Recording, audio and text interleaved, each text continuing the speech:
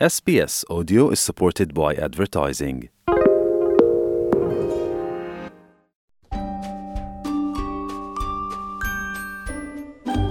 Bonjour et bienvenue dans le mot de la semaine de SBS Easy French. Alors chaque semaine, en début de semaine, nous allons décrypter l'actualité avec un mot marquant de la semaine. Et cette semaine, Thomas, vous nous avez choisi le mot banque, Christophe, alors que l'une des banques du pays, Bank Australia, a annoncé cette semaine sa décision de supprimer à partir de 2025 les prêts pour l'achat de véhicules essence et diesel neufs. Nous nous intéressons de notre côté à l'origine et à l'histoire du mot banque. Le terme est apparu dans la langue française au XVe siècle. Il dérive de l'italien banca, qui désigne le banc en bois sur lequel les changeurs exerçaient leur activité au Moyen-Âge. Dès le XIe siècle, les banquiers du nord de l'Italie s'installaient en effet sur des bancs à ciel ouvert pour changer la monnaie. Ces derniers ne sont autres que les ancêtres de nos banquiers actuels.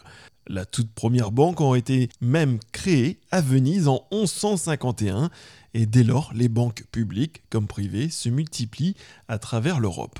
Bien avant cela, et dès l'Antiquité, chaque cité grecque frappait sa propre monnaie. Des monnaies différentes étaient donc en circulation dans un même pays, rendant les changeurs indispensables au bon fonctionnement de l'activité économique face à la multiplication des devises. Leur rôle était de changer, moyennement paiement, la monnaie de celui qui arrivait de l'extérieur de la ville contre de la monnaie utilisée dans la ville. Au Moyen-Âge, l'interdit religieux contre le crédit a pour conséquence une réduction des activités de change au profit du troc et d'une régression monétaire.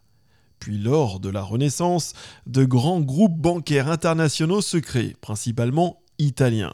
Jusqu'alors réservée aux communautés juives du fait de l'interdit chrétien, la pratique du crédit s'étend à tous. Les premières bourses et les banques centrales font également leur apparition, alors que la naissance du papier monnaie, autrement dit un morceau de papier ayant une valeur monétaire, révolutionne les échanges. La Banque de France est créée le 18 janvier 1800 par le premier consul Napoléon Bonaparte.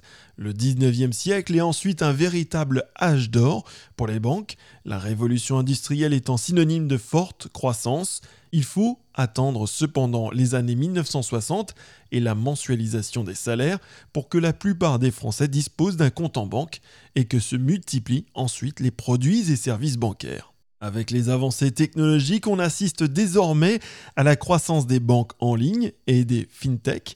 Loin donc du rôle traditionnel du banquier assis sur son banc pour servir ses clients, mais la banque ne cesse de se réinventer et a très certainement encore un bel avenir devant elle. Merci d'avoir suivi le mot de la semaine sur SBS Easy French. On se retrouve très prochainement avec un nouveau mot de la semaine sur SBS.